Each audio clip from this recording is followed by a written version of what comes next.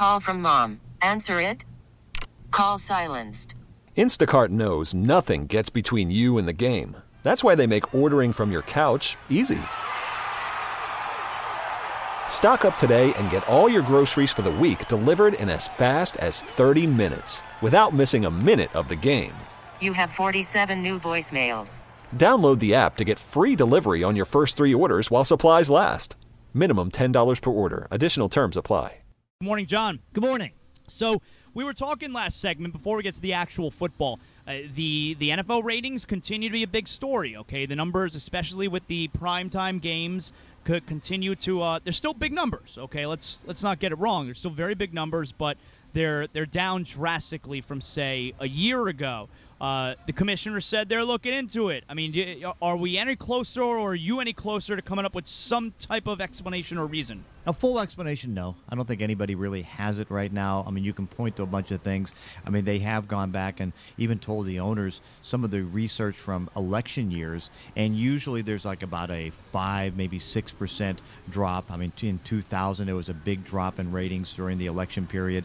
That is in part one of the reasons. I think you can see marquee matchups, I think, are right now in question. That's a big issue because, for example, you start the season, I mean, you don't have Tom Brady for 4 games. You don't have Peyton Manning in the league anymore. So those things are affected. The quality of some of the Thursday night games and some of the night games, that's been a huge factor. So you can throw a lot of different things. I think one of the factors that they haven't figured out yet is that with so many cord cutters, people that are getting away from cable TV and trying to just go ahead and watch things on their phone, there's no way to identify exactly the viewership of that. And so you have maybe the millennials are kind of affecting things. So there's a lot of different factors. I know you talk to the owners, they're not, it's not that they're concerned. They think there's still the same number of people that are watching, but they're watching in a different way. So there's no true answer at this stage, and it has to be monitored. I guess once you get past the election and then find out where things are, then you start to really kind of pinpoint where it is. John, do you think the product has changed at all with the lack of good offensive line play or any kind of like deep ball thunderous game? I think to a degree, yeah. I think that you can see there's a lot of bad games out there. And now, of course, the league talks about the fact that 60% or so are one-possession type games. It's 8 points or less, and the games are competitive, but the games aren't well played. I mean, you've seen some Thursday night games that have just been awful, and they may be 21-13, they may be 17-14, whatever. But I think the quality of play right now has some effect on it because some of it's just not good football. They do have a giant enough size, the body of work of the Thursday night game, where they got to be having this discussion. Is this going to be continuing? Yeah, I think so. And is it going to be continuing? Yeah, because it's still money. And at some point, what they believe is that there'll be one network that'll bid for it full. Because right now you have 2 networks that are kind of sharing a portion of it as opposed to getting all these games. But I think when you see, they usually try to put matchups where it's going to be division games to make it a little bit easier for the players to try to go because they're familiar with the teams that they go against. But the problem is the games aren't good. And so, are they going to go back and say, well, maybe we should eliminate Thursday Night Football? No, they think eventually it's going to be $1 billion product. So, but they've got to understand it's like some of these games are not good and not watchable.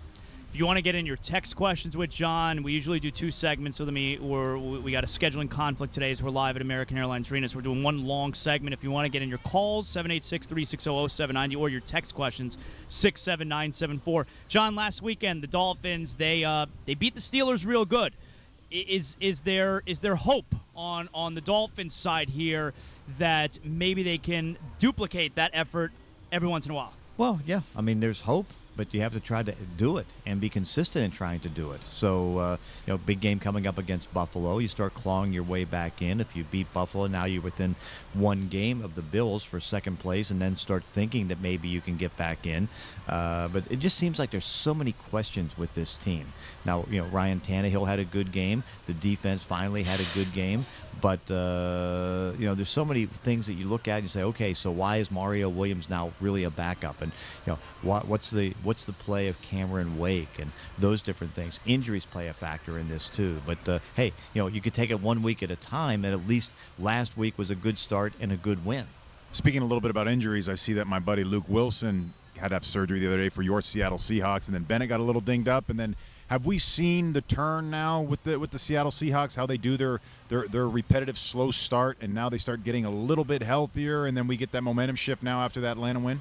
Yeah, it's starting to. Yeah, there's no question because this team is so talented, and Luke Wilson's going to miss probably 2 or 3 weeks. It was just a scope, but overall, I mean, you can see that it's still going to take time for Russell Wilson to come off his injuries because he's still fighting back from a high ankle sprain, and he's also fighting back from an MCL injury. So that's kind of slowly coming back, and that the running game hasn't really been established, but that should start coming. The defense is great. They had one stretch in the third quarter against Matt Ryan where they got out of kilter, gave up 3 touchdown drives, yet they were able to get Russell Wilson to drive them back and get the victory. So, yeah, they're starting to pick things up. And this is going to be the big test Sunday night because Arizona Cardinals, they're trying to salvage their season and stay in this race. If Seattle can do something to Carson Palmer, who has a hamstring injury and has some injury concerns himself, then all of a sudden it's full go.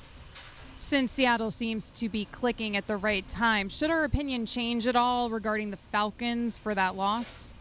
Yes, because what they've done, I mean, you think about the idea that last year they got off to, a 5-0 start and then hit a dull spot and then came back and went 8-8. Now they go to Denver on the road and win. They go to Seattle and almost win.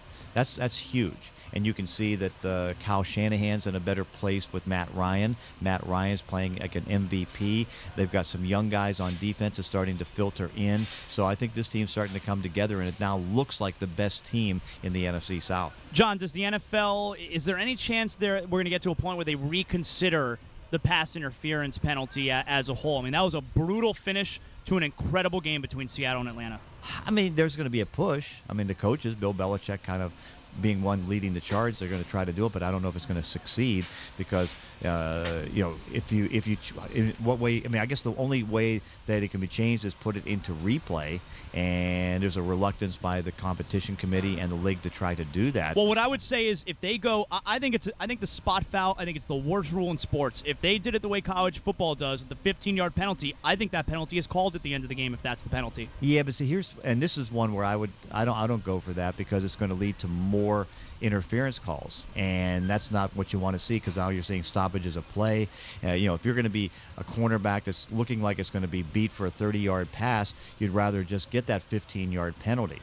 And I think you can see that one won't. I don't see that one working too well. They've done it up at in the CFL, and a lot of people don't like it up there. That's one where I know 30 yards, 35 yards, the spot foul is huge, but I think the only way that you would want to really challenge it is to put it into replay. John, am I remembering correctly that the Steelers was one of your Super Bowl picks before the season? Yes, Steelers in Seattle. So has your opinion about the Steelers changed at all with the injury to Roethlisberger?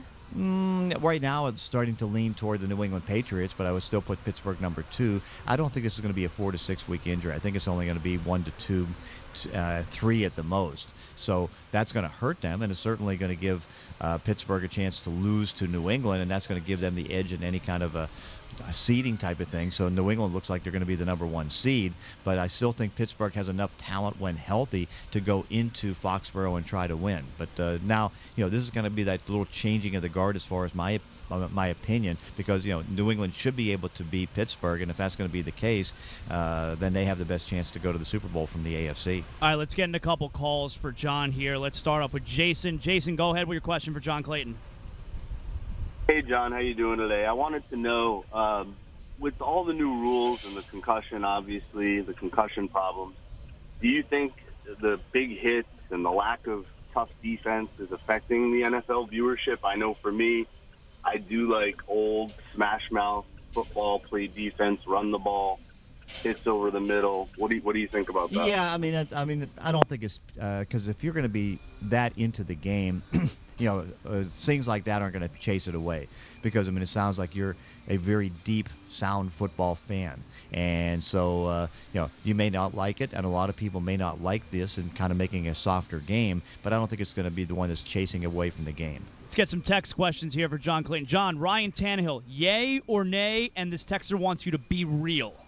Well, I'm still yay because, I mean, what's the other alternative? I mean, it's like, he's not performing. He's still not getting the most out of his game. I mean, the fact that he struggles to get 20 points a start, that's not good. You still look at the ability. I mean, he's completing 66% of his passes. That's like about second best in his career. But the stats still need to come into points, and they need to get more touchdown drives. And the offensive line problems have led to a lot of sacks. You figure that Adam Gay is going to continue to try to make this thing work, but right now not good enough. But then, what's the alternative? Start to go through that whole process like after Dan Marino and go quarterback after quarterback after quarterback. Where are you this weekend, John? I'm going to go KC, New Orleans in KC. Excellent. Great job as always, John. We'll talk to you next week. Okay, thanks. This episode is brought to you by Progressive Insurance. Whether you love true crime or comedy, celebrity interviews or news, you call the shots on what's in your podcast queue. And guess what? Now you can call them on your auto insurance too with the Name Your Price tool from Progressive. It works just the way it sounds. You tell Progressive how much you want to pay for car insurance, and they'll show you coverage options that fit your budget. Get your quote today at Progressive.com to join the over 28 million drivers who trust Progressive. Progressive Casualty Insurance Company and Affiliates. Price and coverage match limited by state law.